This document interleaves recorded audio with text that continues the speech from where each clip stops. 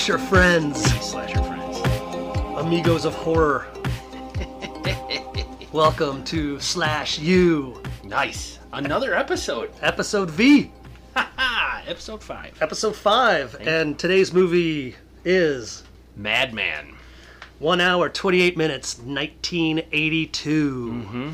This was a cool movie. It was. It was, before we jump into it, it was slow in some parts, but I'm excited. This was an Andy pick, so I'm really stoked to dive into it. But, Andy, what about last week's episode? It's hard. Each movie's got to stand on its own. We watch a movie like Madman for this week. You can't help but compare to Blood Diner from last week, and it's like, holy shit, there was so much going on in Blood Diner, so that Madman seems slow, but when you grade it on its own, it's not bad. Blood Diner could have been a 6-hour episode. It was nuts. Just nuts. I'm still not recovered from watching it. There was so much going on. I still don't understand all the Nazi symbolism in it. I mean... No kidding. But, again, you'll have to check that out. This is episode 5 of Slash U. Yes. We are going to launch. We're going to be launching September 12th. I don't know if that's going to make any sense if I'm saying that right As now. You hear this, we've obviously launched. Obviously, yes. And We've you're grown. loving it. Yeah, this is the 5th episode, so you've obviously loved all of them up until now. We're growing as... Yeah. Because, again, we're not film critics. No, we're regular dudes. Just a couple of guys that enjoy watching old, campy, forgotten slasher movies made between the years 1977 and 1988, when cinema really meant something. The golden age of campy slasher flicks. Blood, boobs, and body parts. Yep. What can you not like? I know. So grab some stale popcorn and crack a PBR. Crack a PBR. Crack anything you want. Crack your knuckles. You know, crack a fucking, LaCroix or LaCroix. LaCroix? LaCroix. Just say it like that. It's ambiguous enough. LaCroix? Before we get going, but how you feel? Are you doing good, Andy? I'm doing very well. Since last week, things are going really well. Work's keeping me busy. I can't complain about much. It's a weird time. Obviously, there's some things going on in the world that kind of make you depressed when you watch the news. But I'm thankful to be able to watch these movies with you, and it gives me something to look forward to every Wednesday when we record these. These movies have made the chaos that's going on in our country right now so much more bearable. I try to find things that namaste my mind during all this. So, doing these podcasts with you, skateboarding, writing is something that I enjoy. So this has been something that has been a blessing. Yeah. That is so nice. So on that note, let's not get too emotional and... Sure. You can let go of my leg now. All right, Madman. Hey, let's go ahead. Housekeeping about Madman. We watched it on Amazon Prime. It is the first movie we've watched that was for sale. You had to pay for it. I'm going to jump in. Yeah, go ahead. $1.99 to watch it once, $2.99 to own it. Right. So now I own it. It's not a lot, I agree, but I feel it's fair to point out to our listeners. You're very sweet. All the movies we watched up until this point have been free. This one you need to pay for. Biggest question, is it worth $2.99 to own? In my opinion? Yeah. Absolutely. Oh, good. If you're a fan of the genre. I mean, we'll get into that, but I mean, I'd like to go ahead and just jump into Madman. Andy, what he's going to do is kind of, we do these cliff kill notes. They're kind of like cliff notes, but, it's just... Kill notes. Kill notes. Cliff kill notes. Segment pew, pew, pew, Segment 1 of our show, the kill notes. Yeah, so we're just going to kind of go over... with Andy's lead, just kind of like if you had to take a test like in 5 minutes and you needed to find out what's going on. You need to know what this movie's about. I might interject a little bit, but Andy, mic's all yours. Well, this movie begins with a title card. It all started during a campfire at North Sea Cottages, a special retreat for gifted children. I will definitely give you my thoughts on that later. Anyway... So it's a classic campfire stories. Obviously, it's approaching the end of camping season, so they're all out for one last campfire, and they're telling ghost stories. And the head of the camp, a guy named Max, he tells a story of Madman Mars, who apparently murdered his wife and children, very close to where they're telling their campfire. It's a house, actually. Very close. Just through the woods. Very close. I would say it's a stone's throw through the woods. Hey, we'll get back to that. Because one of the teenagers in the group named Richie, who's cocky, gets up and starts yelling We're out here, Mars. Come get us, Mars. And he throws a stone. And he throws a rock through the window. Hits the window. Yep. That's the start of the movie. They all go back to their camp. Richie goes to snoop in Mars's old house, sort of breaks away from the group, and they don't notice that he's missing. Meanwhile, one of the head counselors, Betsy, is kind of struggling with another more possessive boyfriend counselor named TP, who likes her, and they're getting ready to part ways at the end of the camp season, so there's a little bit of tension there, which we'll talk about. But they're all generally packing up and planning on leaving soon. That's kind of where we're at. The other boys, not the counselors, notice that Richie's missing. He stayed behind at the campfire site, and the counselors don't notice it yet at this point. His buddies want to cover up for him. Yeah, his buddies are trying to cover up for him. Yep. So what happens though is Richie, by yelling Mars's name, actually summons him. So we can talk about it a little later, but it's kind of like a supernatural thing. He's a real killer. He starts by killing Dippy, the chef, which we'll talk about in our kill count, but Mars drags all of his victims back to his farmhouse, where we later find out that he actually hangs them on meat hooks in the basement. Max, the head counselor, leaves the other counselors in charge, and he goes off to play cards because he's getting out of town for winter vacation the next day. Richie gets lost trying to find a way back to camp. He's lost for the rest of the movie. We'll revisit him as we go along. And then Madman Mars just generally starts picking them off one by one as they each go looking for each other out in the woods. And hilarity ensues. That's the basic gist of the movie. It is. We'll definitely dive in more here, but you remember when we tried again. Mm-hmm. Nick, why do you keep bringing blood diner, fucker?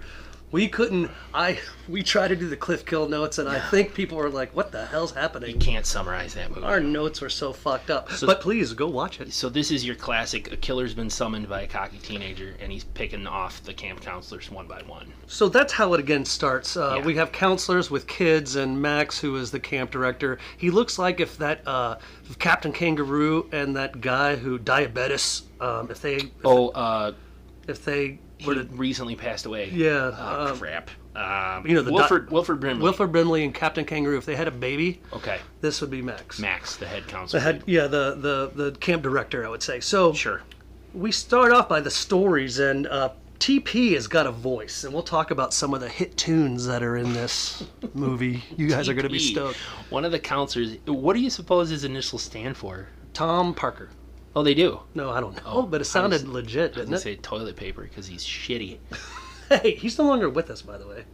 Oh, that's right. The actual actor. The actual actor. So, I'm sorry. But I instead of recording it, I have I'm going to try to do the intro to the movie is him singing. Oh, TP.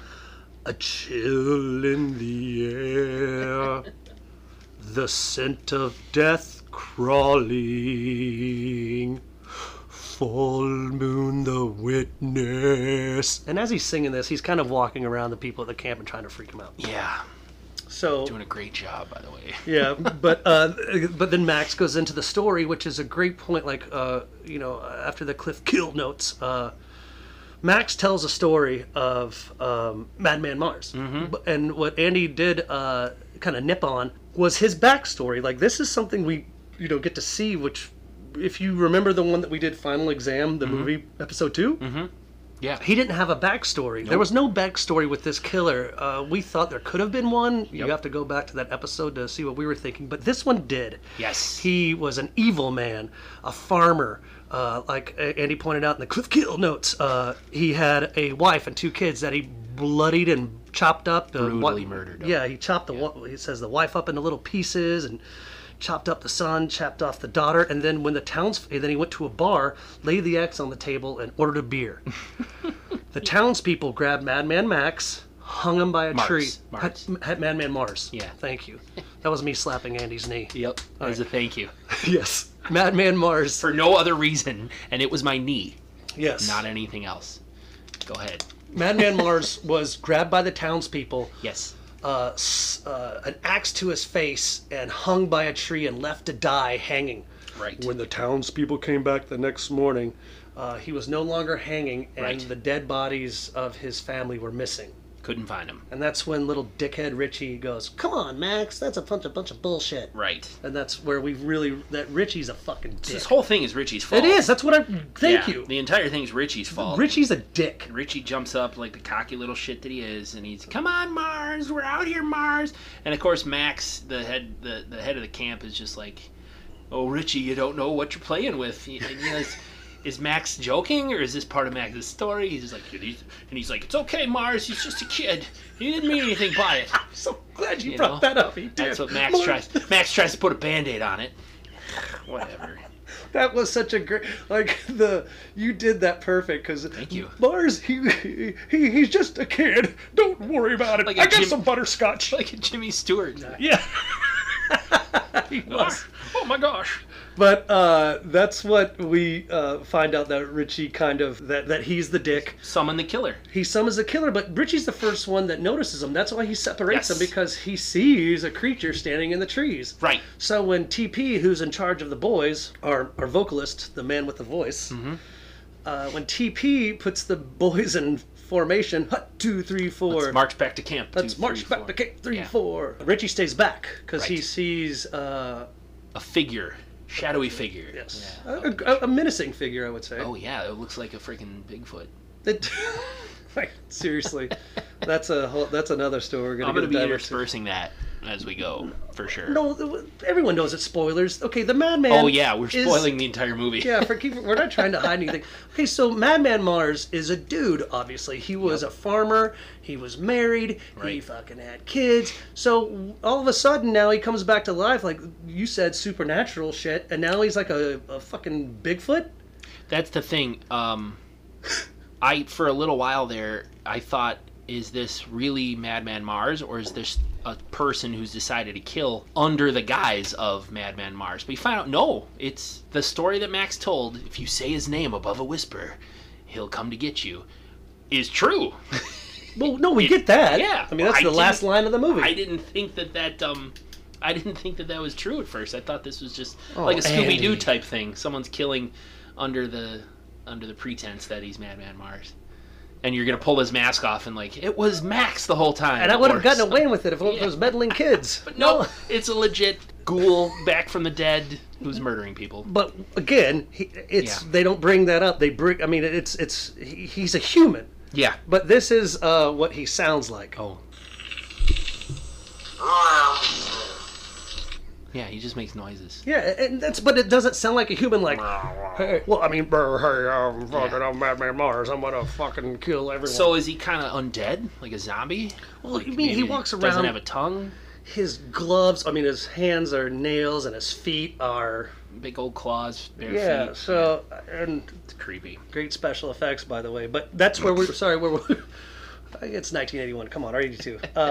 Let's dig this. But Richie runs away. Yep. And I thought Richie was going to get waxed. Me too. But Richie ends up sort of... he lives. He lives for the whole movie. And he ends up sort of creeping around the woods. At first, goes into Mars's house when he sees the shadowy figure in the trees. Goes into Mars's house, just snooping around, and then tries to go back to camp, but he gets lost. Right? How long has that camp been there? No one's ever saw that house and said, hey, let's go in there during the day. Who knows? And they see all these body skulls and shit. Yeah. Like, I know it's a movie, Nick. Calm down. Right. Calm down. The entire movie takes place over the course of one night. Yes. Yeah. In the woods. In the woods. And obviously, it's Mars's house is obviously not very far from the actual camp where these kids are staying. It must be half a mile at most, because it seems like they could traverse back and forth from the camp to his house fairly quickly. Oh, yeah. I mean, Mars, I would, yeah. As Mars kills people, he's able to take them back to his house and hide them in his basement fairly quickly and go right back towards the camp for the next victim. Yeah. That's where we kind of get into, what do you call it, your trope? Like where it's a typical setup of a... He can teleport? Or No, it's the... Everyone's back at the cabins. The kids are in bed. The councils are up. Max goes to play cards and probably meet a nice person. Prostitute? Yes. Oh, you think Max is going whoring in town? Yeah, he's playing cards and fucking partying. Why not? So Max takes off, and he's like, hey, those beers are supposed to be off premises, but they're in the bottom of the refrigerator. Save me one. The group of counselors definitely seems very goody two-shoes. to me. And they look like they're in their fucking 40s, but they're all happy. Like I know it's a good thing. I shouldn't be making fun of it, but they're all like mega supportive of each other. But no, they are. But it's where we really get to meet them to like a cheesy way. Super, like they're super good friends. I mean, TP like gives like the awkward announcement, like I just want to clear the air here about a scene between me and Betsy back at the campfire. It wasn't a scene. They had a little bit of a heated argument because the camp season is over and he's afraid they're about to break up. Betsy's going to go back home and he's going to go back home and they're never going to see each other again. And they have a little bit of a heated argument. So later he's like, I just want to apologize for the scene between me and Betsy. And I'm like, what the fuck? Who does that? Everyone starts clapping after he does it. Claps. Like, yes, okay. That's great. Because it wasn't a big scene. Betsy was mad at TP because she was like, that song you sang scared the little kids. Yeah. There was like 2 of them. And TP was like, come on, it's end of the day, it's a campfire, it's what happens. It wasn't a big deal. Yep. Like, but TP is could have gotten that he didn't grab her or anything. I mean, it was totally legit in my. It was just it was 2 people talking, but he said sorry for that scene we made. But that's when they get to go to the whirlpool. Yeah, 23 minutes in, approximately. But we only see like her butt underwater, and we see like TP's got a great ass. And I love his belt buckle. When she's taking off his pants, when Betsy's taking off TP's pants, his belt buckle just has a big TP. I love that. I wonder where that belt buckle is now. I know my name is Nick, and my last name doesn't begin with a P. My last name, it's Nick Bankhead, but... Never trust a man who has his initials on his belt buckle. Andy, next Christmas, will you give me that? A big old TP, or should I try to find the actual one? Find the actual one, but I'll take NB. I think that'd be great. Yeah, it's better than toilet paper. But that's... and that's what everyone will say, too. You're right. Todd Park. Don't do that. No, no one's going to come up to me and go, hey, did you watch Madman 2? Yeah. That hot tub scene was weird. Because they wanted to play the whole song, which is actually sung by the actor who plays TP. That is, he wrote it and sung it. Oh. I have a little bit of the lyrics that I'm not going to play now. Mm-hmm. I will put them on our social media. Okay. But here's the reason why that whirlpool scene, where they're supposedly going to be intimate, is so long. Yes. So they, in my opinion, so they can play the whole damn song. Okay. They don't want to play like 15 seconds. I'm sure. Yeah. TP, the actor who played TP, was like, "Come on, man, let's play my song. It's a great song. It's really romantic." And they're just circling each other in the hot tub. They're kind of just skirting around the edge of the hot tub, kind of turning in circles and looking at each other in a romantic / creepy way. It's definitely to me awkward. I mean, I don't know if any of you out there have been intimate with someone in a hot tub. In a hot tub, but would you just kind of go circles around the edges? So they're turning circles individually, but they're also circling each other. It's like, I don't know how they weren't dizzy, but they're in the hot tub kind of getting intimate, and our killer is outside watching them. It's one of those like point of view shots with the killer looking through the window at them as they make out and have their generic sex noises. Oh. That's enough of that. Okay, but if you want to look up right now, if you want to hear the song, it's called "I Don't Need Words" by Tony Nunziata. His name's Tony Fish in the movie, but his real name is Tony Nunziata, and the name of the song is "I Don't Need Words." Check it out on YouTube. It's right there. It's fantastic. It is a great song. Our other counselors, Stacy, Bill, Dave, and Ellie. There you go. They're sitting by a campfire, and in my opinion, Nick, you tell me, they are high as fuck. Yes, thank you. Dude, they're like, wow, man, the fire's destroying. It's like life is destroyed too. Mm-hmm. And they're all laying like head to head. Head to head, yeah. So I don't know if I can explain this. Like, 2 people are laying one way, 2 people are laying the other way. So you have 4 heads in a row. Right, crisscrossed. Yeah. Laying next to each other with their heads touching. Yes. Yeah. But so 2 people have to lay. Yeah. One way and 2 lay the other way. So of course they do that typical bird's eye view shot, of their faces. Right. They're totally high. I wonder why they didn't show them. I wonder why they didn't show them getting high. I don't know. It's fairly obvious. And Dave, I think it's Dave, is the one who's kind of creepy. The preppy freaky. Yeah, he looks like a preppy. He's kind of got like a knife, and he's like, "You don't know what's in my mind. I could take all of you and cut off your heads, and and they get in a big pile laughing and laughing and tickling each other. Yeah, that's so cute. So cute. And that's when we still don't know what's going on with TP, because after TP and his great vocal sounds got him laid with Betsy in the whirlpool, right, he decides to go looking for Richie, because he notices that when they go check on the boys, right, he's like, come on, tell me where Richie is, and they're like, he stayed back. So he tells everyone else, hey, I'm gonna go get Richie, right, I'll be fucking back. Back up really fast. Before Max left, this really has not much to do with the plot of the movie, but it's just a fun little thing in the movie. There's an axe that is stuck in a stump on the camp. Before Dippy is killed, thank you. Yeah, but Max and TP, Max has like a standing bet. Anyone who can pull this axe out of the stump gets $100. Yes. And TP's like, come on, Max, help me with it. They're trying to pull this axe stuck in a stump, which is ridiculous because the handle would break. Yes. Obviously. Of course, everyone's going to see that. Like, I'm not even much of a... I'm not a physicist. Yeah, and I'm not much of a, someone that's worked with a lot of axes, but anybody would know if you're pulling that hard, that axe, that handle's going to break. Right, but they try and it doesn't come out. They try to get Dippy to help before Dippy dies, because Dippy is our first kill. Dippy is the camp chef. Yes, and no he's speaking drunk. lines. He's drunk and he has no speaking lines. Oh. He's just a guy on screen to be drunk. Yep, and really, no lines, nothing. But that is a great point to bring up. Sorry we didn't bring that in there. That is in my notes, too. Prior to Max leaving, there is an axe stuck in a stump. And you see that, and you're like, okay, what is... Foreshadowing. So then fast forward back to TP goes to find Richie in the woods. And again, another slow process where we know that Madman Mars is watching him. And throughout this whole movie, you hear this. That's the wind. It doesn't stop. There's always wind. There's always wind. Again, I know it adds to the creepiness of the fucking film, but I mean, it's a lot going on. But let's get back to TP. He is looking for Richie. Yep. And they do not find him, but guess who does? Madman Mars? Yeah. Throws a hang... Because he doesn't, Madman Mars, either kill you by hanging you or chopping your head off. That is his two methods, according to Max's story around the campfire. Yep, that's his two methods of killing you. he lassos TP's head. Yes. Drags him upstairs. Yep. And he almost lives. Oh, yeah, he hangs him. So. But TP tries to fight.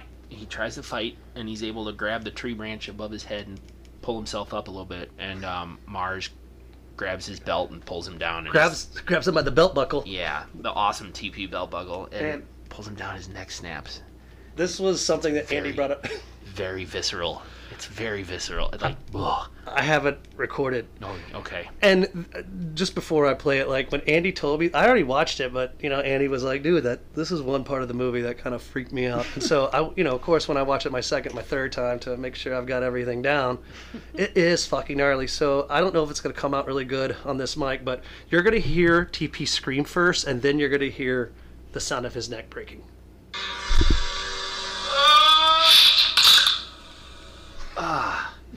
That last.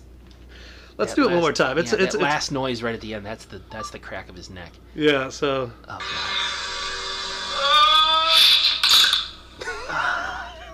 God. Think of the loudest knuckle crack you've ever experienced.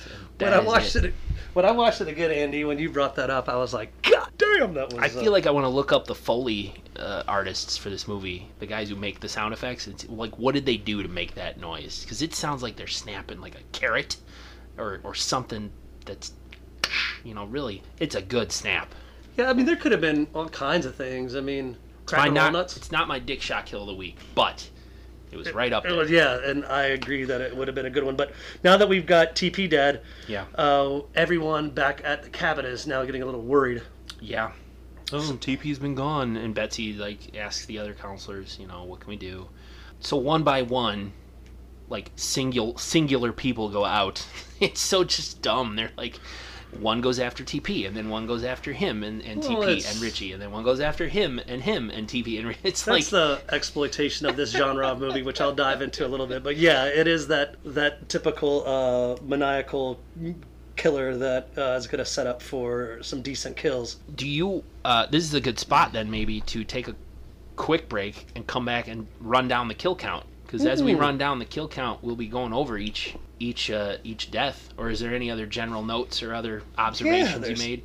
Tons. Okay, all right. First off, how cool would it have been if Madman Mars could have gotten a mani-pedi? I bet he would have calmed down a little bit. Maybe a little. Everybody would calm down with a mani-pedi. It feels really nice. He had like claws.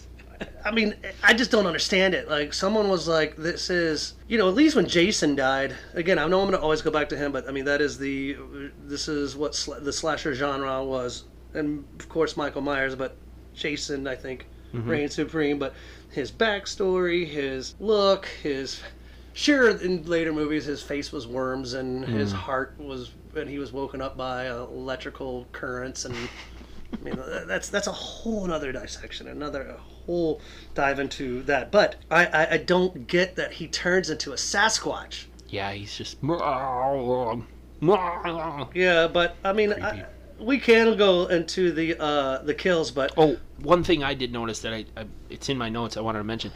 Their attention to detail on Mars, for consistency's sake, was very cool, because when Max is telling the story and setting up how Madman Mars is so bad, he's like, this guy was like, he was, first of all, the worst guy. He beat his wife and kids. He was a raging alcoholic. Max says he once had his nose bitten off in a fight and didn't even notice it or didn't feel it. And when we see his face later, his nose is bitten off. Also, the cut from when they hung him, they slashed his face with an axe, and he still has that cut. I thought that was really cool that they still kept that for continuity and consistency. I was like, oh, okay, right. That makes especially the nose thing, because it was a one-off line in Max's story. He once had his nose bitten off and he didn't notice, and sure enough, he didn't have a nose. It was there. They kept it. I really thought some of the cinematography, not to sound like I'm some dumbass film, You've cinephile. watched hundreds of movies, so I think you're qualified to say this. The night shots, because it is filmed at night, there's no day shots. Right. There's nothing filmed in the day. Right. So those night shots were eloquent in the sense that some of the flashlight shots were kind of, they're trying to make it like it's completely dark, but we know it's lit up so of course we can see. We can see it, yeah. But I really thought it was thoughtful that the DP, director of photography, was like, hey, let's like, they really got the trees and they really set up the environment. I think it was filmed in Long Island, around the Southampton area, but that's what I enjoy. Before we do get that break, do you think we'll be able to, because we kind of left off like where TP is killed, and then everything else is just kill count, isn't it? It is, in my opinion. I'm looking at my notes, and basically every other note I made is related to somebody's death, so I feel like I should cover that in their get our dick kill shots of the week, and also fun facts and we can analyze the final ending scenes of the movie where our killer meets his demise or not. Hashtag fuck Richie. Fucking Richie. God damn, dude. I wanted that kid to die. I can't believe, Betsy died, but Richie fucking didn't. Jesus fucking Christ. It was all his fault, and he survived. Hey, so you're going to play some cool jazz to interlude before we come? Yeah, we'll be back in just a minute. Hope you guys like it. I play the drums. Just kidding. And we're back. Welcome back. Welcome back. It's time for what? Kill count. Kill count. Which is a good time to kind of really drop into this. We realize that this movie, Madman, once TP is killed with the sound of a broken carrot. No kidding. His neck. Yuck. We really kind of start falling into the deaths of this movie. Right, so we figured it's probably easier to just jump into the kill count and go along, and we can make our comments and analyze each kill. Because this is what happens. Everyone knows that TP is missing. And then we have to go find them. Yeah.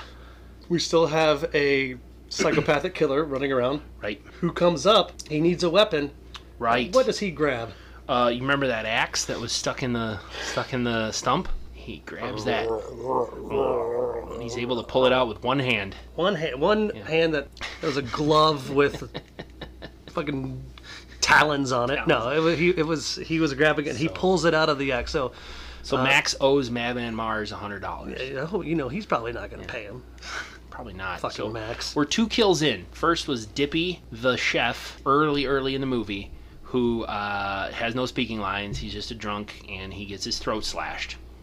Dippy's our first kill, and then TP is hanged, as we've already discussed, with the horrible, visceral neck snap noise, and his eyes are rolled back in his head.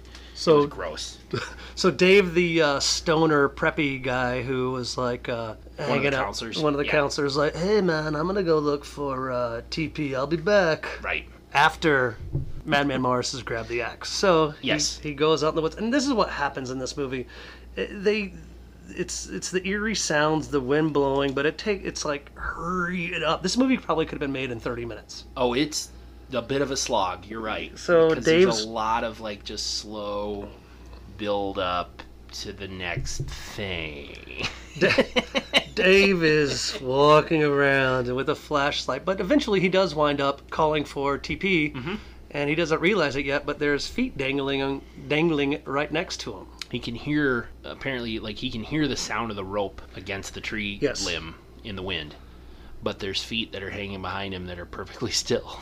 Yeah, the wind's blowing, the leaves aren't blowing, the legs aren't moving, but again, so he looks and realizes it's TP hanging, and of course he freaks out. Is that Madman Mars? Chops the rope. The body falls on Dave. Yep. Dave freaks out, starts running, and hides. Behind a tree. He's got his little pocket knife. And he's ready to fight. Right. Yeah. But he loses. He's probably still high at this point. God, what a fucking buzzkill that would be. Like, especially if it's like really good grass. I mean, that shit, you're like, holy fuck. Like, what if they were on mushrooms and it could have been, yeah. Could you imagine being like on any kind of hallucinogenic and then having to fucking deal with a psychopathic killer? Right. Or this is 1981-ish. For them, the timeline of this movie. So maybe some Quaaludes, or I mean, Ludes, man. they were on the drug of the choice at the time.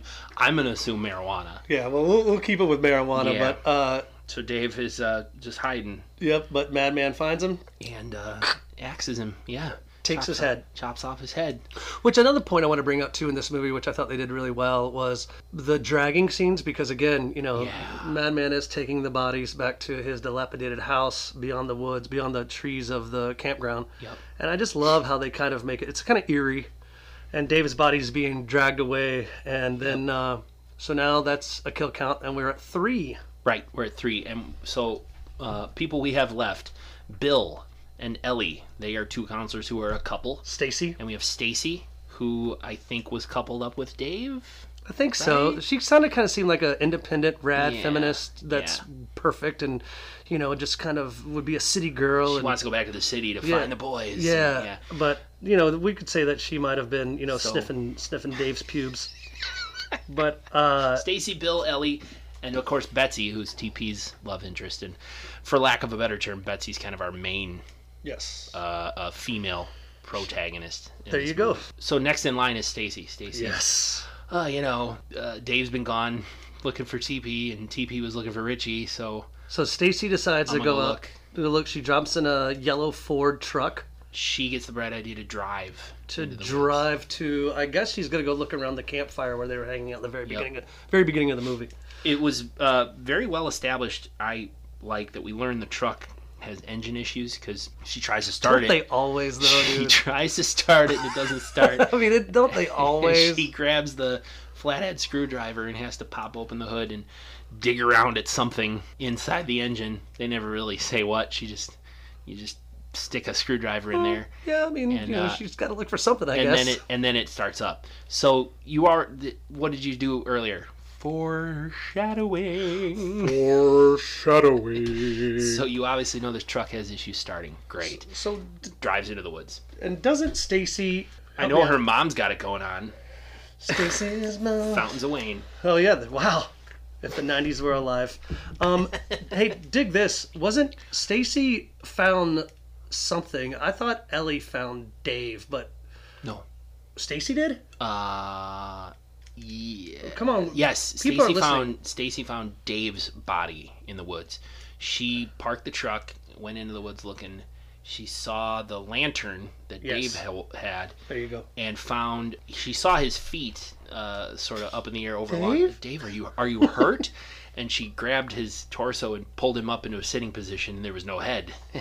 She screams and lets it flop backwards, and it flops backwards next to the head. Yes. And she runs back to the truck, jumps in, and it doesn't start. Of course. Of course it doesn't start. Shocking. Hold on, Nick. The room is spinning. This is Slash U, isn't it? What? The truck doesn't start?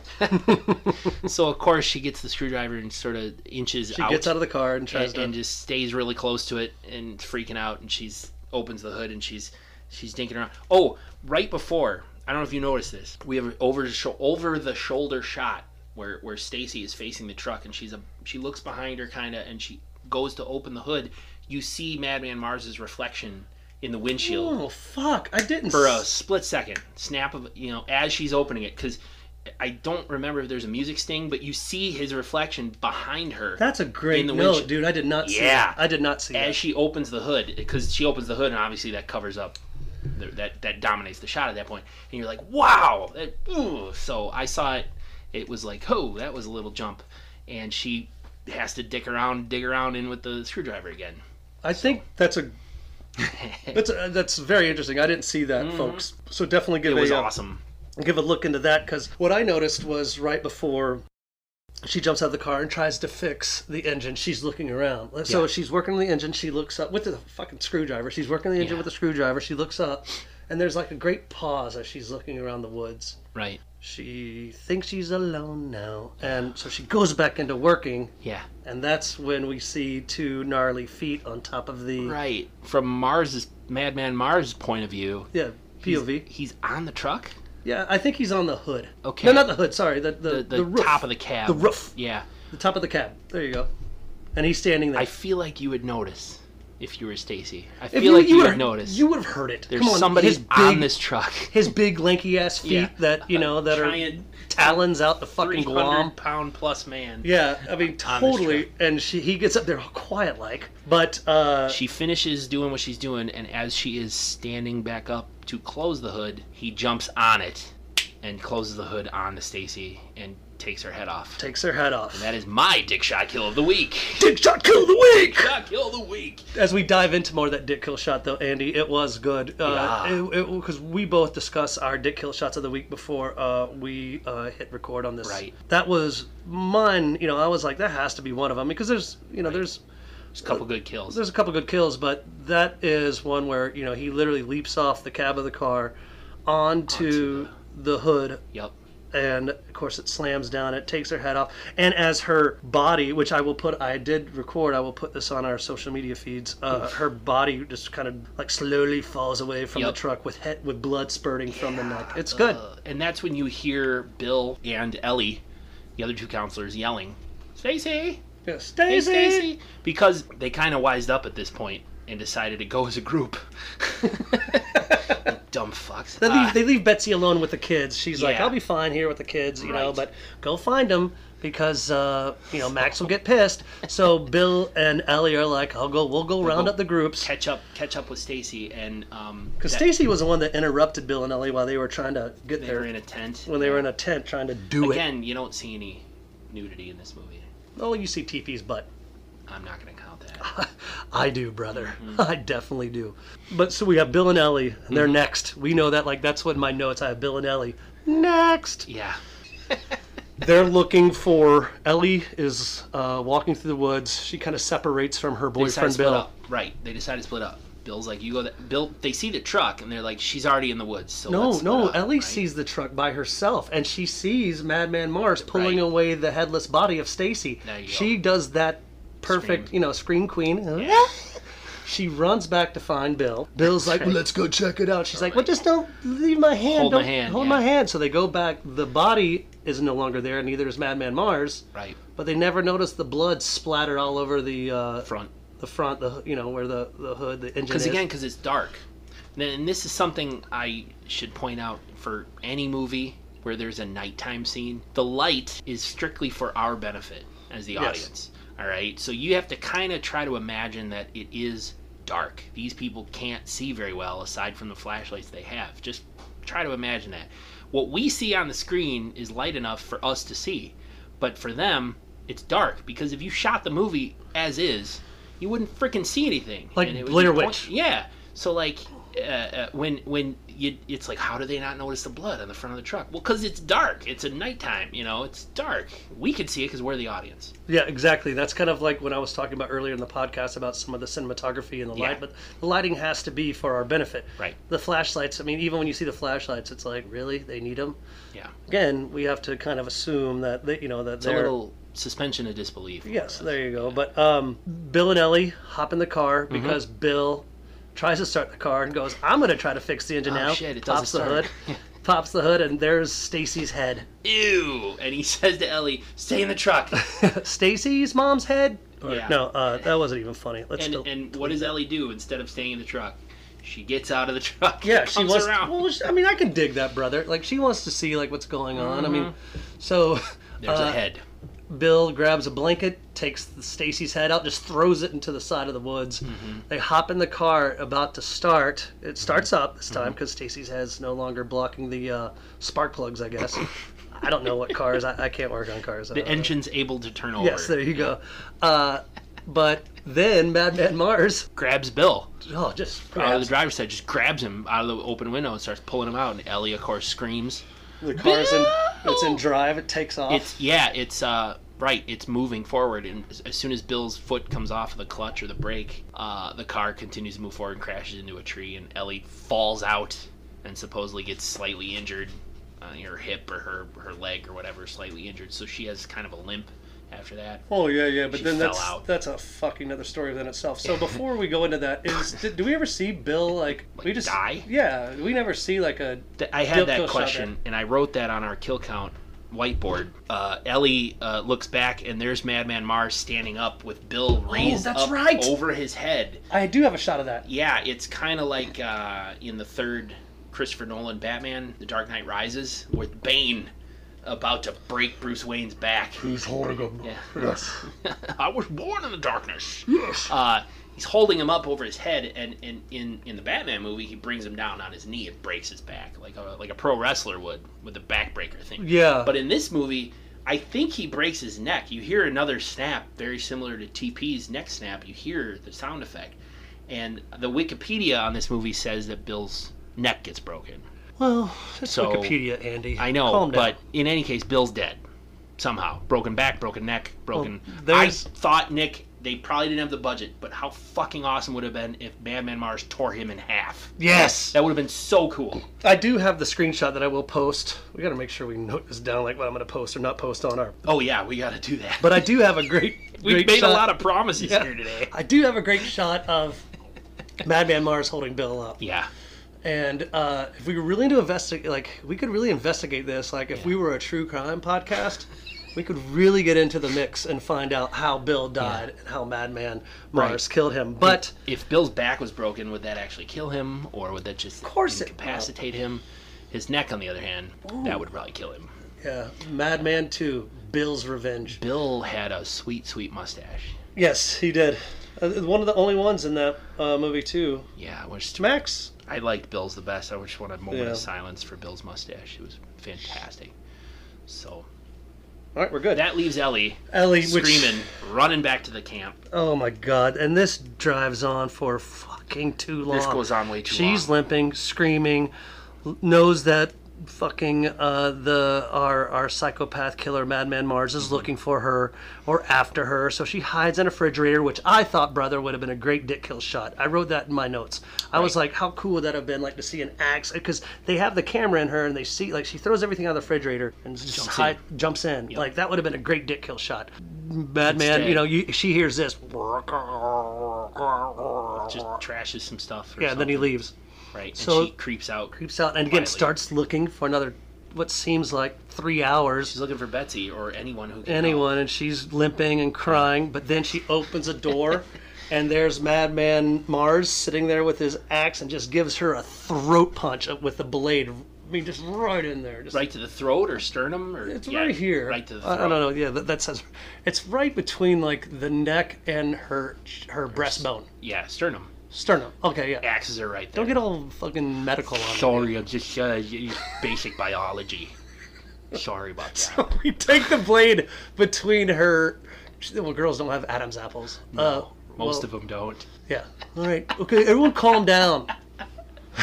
I'm in advertising, for God's sakes. All right, so we get the kill. So we're like, oh, cool, she's dead. Mm-hmm. So then we flash forward to Betsy, and she's talking to the kids, and she's like, I gotta go find it. Here comes another 10 minutes of Betsy walking around. I'm gonna open a beer. Oh, yeah, there we go. Gesundheit. I'm gonna need it for the rest of this movie. Jesus.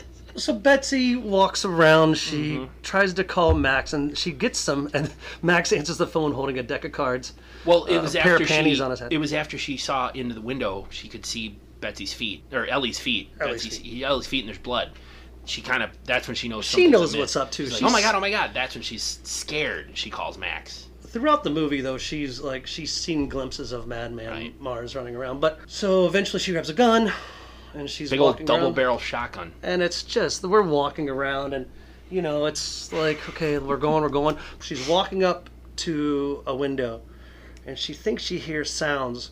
And as she gets really close to the window, we hear a roar, which we assume is Madman Mars, and he just thrusts Ellie's face to the window, and Betsy just takes her gun and both barrels into Ellie's face. Yeah. And that is my dick kill shot of the week. So Ellie got a twofer. Yeah, that's what. Okay, this is maybe a first for /you. She got poor Ellie. She got the throat to the not Adam's apple, the sternum and breastbone. And she was bloody as fuck. So she's. Yeah. So we assume she's dead. Right. I mean, but we think that Madman Mars throws her to the window, and then poor Ellie gets a double-barrel shotgun to the face. Yeah. So I was like, holy shit. I mean, poor Ellie, but I was like, that's some pretty fun stuff. Betsy's a little trigger happy. Who wouldn't be?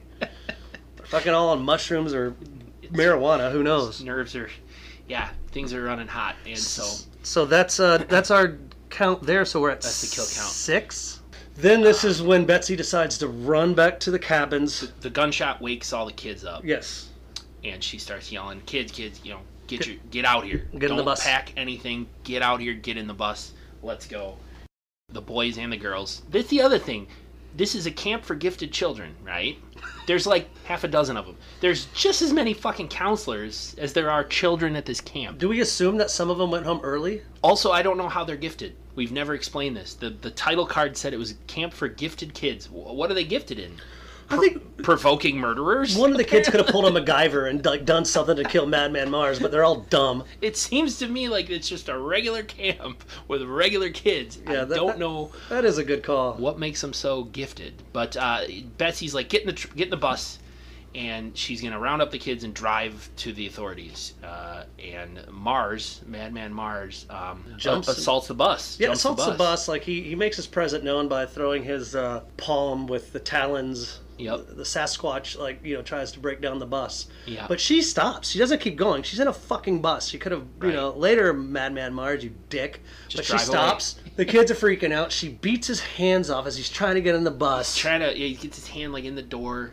What does she take? Like it's a 2x4 or something. It's like a fire extinguisher. I don't know what it is. It looks like that's what I'm saying. I mean, this dude pulled out an axe that 3 people. Well, Dippy wasn't there, but no one could pull it out. No one could pull it out. He pulled it with one hand. He can't ward off a fucking 2x4 to a wrist. So she smacks his hand until he lets go and runs away. So yeah, but then then it's like he runs away and grabs Allie's body. Yep. Betsy notices that she's like, Allie. She probably feels guilty for shooting Ellie in the face. And so she looks at one of the oldest teenagers. Maybe that's why he's gifted, because he can drive a bus.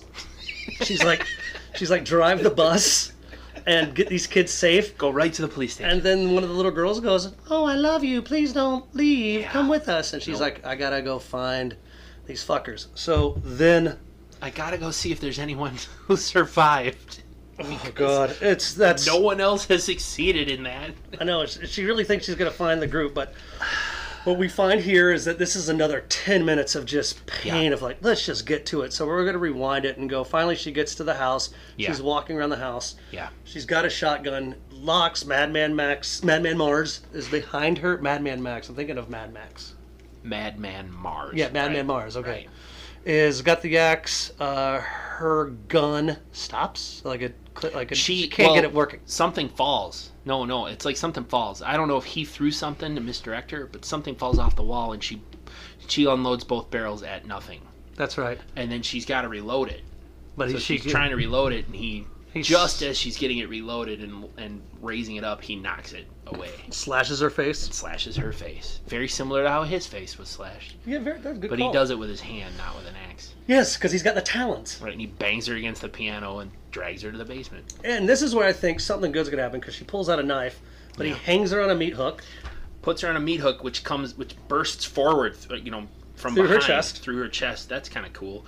But it's right around where her heart would be. And so, she's probably a goner. And she busts out a pocket knife. Slams him in the shoulder. And stabs him in the shoulder. And he knocks over a candle and starts the basement on fire. And then we fast forward to Richie Max is finally pulling up from his card game. His whorish night of cards and prostitutes. And Max was doing drugs, picking up whores in the Max city. has got powder around his nose, and he's like fucking hanging out, and he pulls up, and there's Richie. Dumbfounded. Yeah. Fuck Richie, by the hashtag fuck Richie on this episode, but he's been stumbling around the woods the entire time. That was the B story. You know how most movies have an A story and a B story? The B story in this was Richie just stumbling around the woods. Fuck Richie. So Max goes, what's going on? And this is the very, very last line that happens. And this is kind of where we know that Richie fucked up. This is kind of where I believe that Richie in his head is like so fucking dumbfounded because he knew he started this. He's like, Madman Mars. And then it kind of fades away. Is real. Roll credits. Roll credits. So I don't believe Madman Mars died in the fire. I think he got away. That was what I wanted to bring up. And I think I read on either IMDb or Wikipedia that they did want to shoot a scene or show a scene where the house was burning and Mars escaped because they wanted to leave it open for a sequel. For a sequel, yeah. So I'm not going to count Mars as a kill. So in our the slasher segment this week, Mars, we're going to assume gets away. Yeah, it gets away. I mean, we're not going to little pocket knife to the shoulder. And a little fire. I mean, and the fire, like, he just went, he could have run out. He had plenty of time to run out. Tons of time, yeah. And this is a man who had his nose bitten off and didn't really notice it. And also an axe slashed his face and didn't notice it. So I don't think a pocket knife to the shoulder is going to stop him. He got away. Well, no, and I couldn't agree more that he did go away, but again, speaking of Madman, and we talked about rolling some credits, getting into the director, Joe Gione. Galen Ross was Betsy, Tony Fish played TP, Harriet Bass played Stacy, Seth Jones was Dave, Jan Claire was Ellie, Alex Murphy was Bill, and Tom Candela was Richie, and Frederick Newman was Max. And let's not forget Michael Sullivan, who played Dippy. Oh yeah, Dippy the chef who died and had no lines. He got some credits, but Galen Ross was also in the 1978 George Romero movie Dawn of the Dead, where she played like a fourth-bit character, the girlfriend of a TV executive. This was her first starring role. Everyone else was kind of first-time actors. Cool. So what's also cool is that this movie was made for $350,000. The box office, because of drive-in lure, they made $1.3 million off this. So, I mean, as much as people want to say this is an old, forgotten... Yeah. I'm sure there's somebody... Why are you guys doing a podcast about the old slasher movies? Because they're the fucking piggy banks, man. They made a lot of them, shot cheaply, made money. But what would $350,000 be today? I mean, like, if someone gave me, like, again, I know I say this a lot, if someone said, Nick, here's $400,000 to make Murder Cabin, I could do it. Well, shot for $350, made 1.3. Today, that would be, I don't know, $1 million or more shot, and then made $5 or $6 million. You know what I mean? It still is a profit. Oh, yeah. I mean, there's nothing that's going to take away from this. This movie was nominated for 1982 Saturn Award for Best Low-Budget Film. Wow. Yeah. They didn't know about Blood Diner? It was not. I mean, come on. Well, Blood Diner was 1987. Sorry. And it was obviously a bigger budget. But was it? Shit. I don't know. Did you mention who did the music? No, I just mentioned that... Okay. The man who played TP did most of the writing. Right. He wrote a couple songs in there, and then the love song between him and Betsy in the whirlpool was very important. The electric music was a guy named Stephen Horlick. Which you had a lot of that campy slasher movie sounds. On December 8th, 1980, towards the end of the shoot, filming was abandoned for one day when the news came over the radio that singer John Lennon had been murdered in New York. They didn't shoot for a day, kind of in remembrance to Mr. Lennon. Mm-hmm. And another interesting thing, too, I thought, was TP was the second kill after Dippy. Mm-hmm. You know, the actor who played Tippy, Dippy or TP? No, the actor who played TP, sorry. Okay. He would keep a rubber band tied around his neck during his kill scene. Mm-hmm. And this was not, because he wanted that real effect, and the director was not stoked on this, because he was like, he's going to pass out, he's going to die. But TP was very adamant about keeping that. He wanted the authenticity. Yes, he did. Yeah. I think in all of our movies that we've watched so far, there's at least one person who sticks to that authenticity, that professionalism. But that to me is like, I don't know if I would do that. Like, me neither. Do you have any rubber bands I'm going to put around my neck right now? No, I don't have any. And I'm lying because I don't want you to put a rubber band. That's probably best for the podcast. But I just want to say this too. There's always like a point that I want to make within these films that we watch, Andy. Sure. This was obviously an exploitation film. Oh, I mean, God, yeah. Obviously. A maniacal killer, counselors in the woods, kill shots, camera angles. And when I talk about camera angles, I'm talking about that classic POV of the killer looking through tree branches, watching our victims walk through and doing whatever they're doing, whether they're making love or smoking weed. Or, I mean, this was an This was made because of the excitement that was going around slasher movies at the time. That's why this time that we make this podcast is so exciting. Right. They might not all be slasher. I mean, I still think Blood Diner was a slasher movie, but I mean, not as much as like what we've seen with this or Final Exam, maybe Splatter University.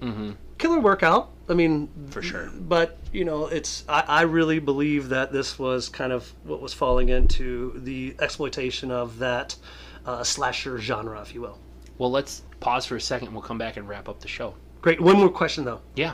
Did you know that when they wanted to show blood splatter, especially between Madman Mars killing his family with the blood, and they would take condoms over I can't even think of the mannequin heads. Oh. They would put condoms and fill them with blood, and so when he hit the axe, the blood would explode. So condoms and blood. Fake blood.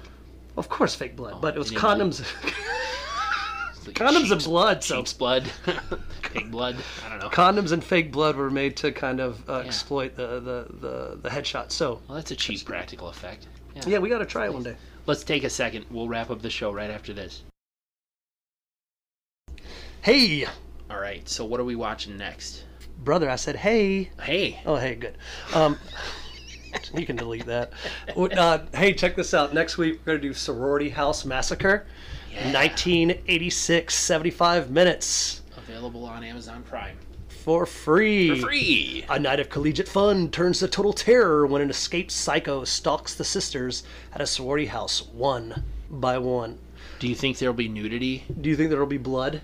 Yeah, there'll be blood. Do you think there'll be drug use? I sure hope so. 1986. If not by them, then definitely by me. So make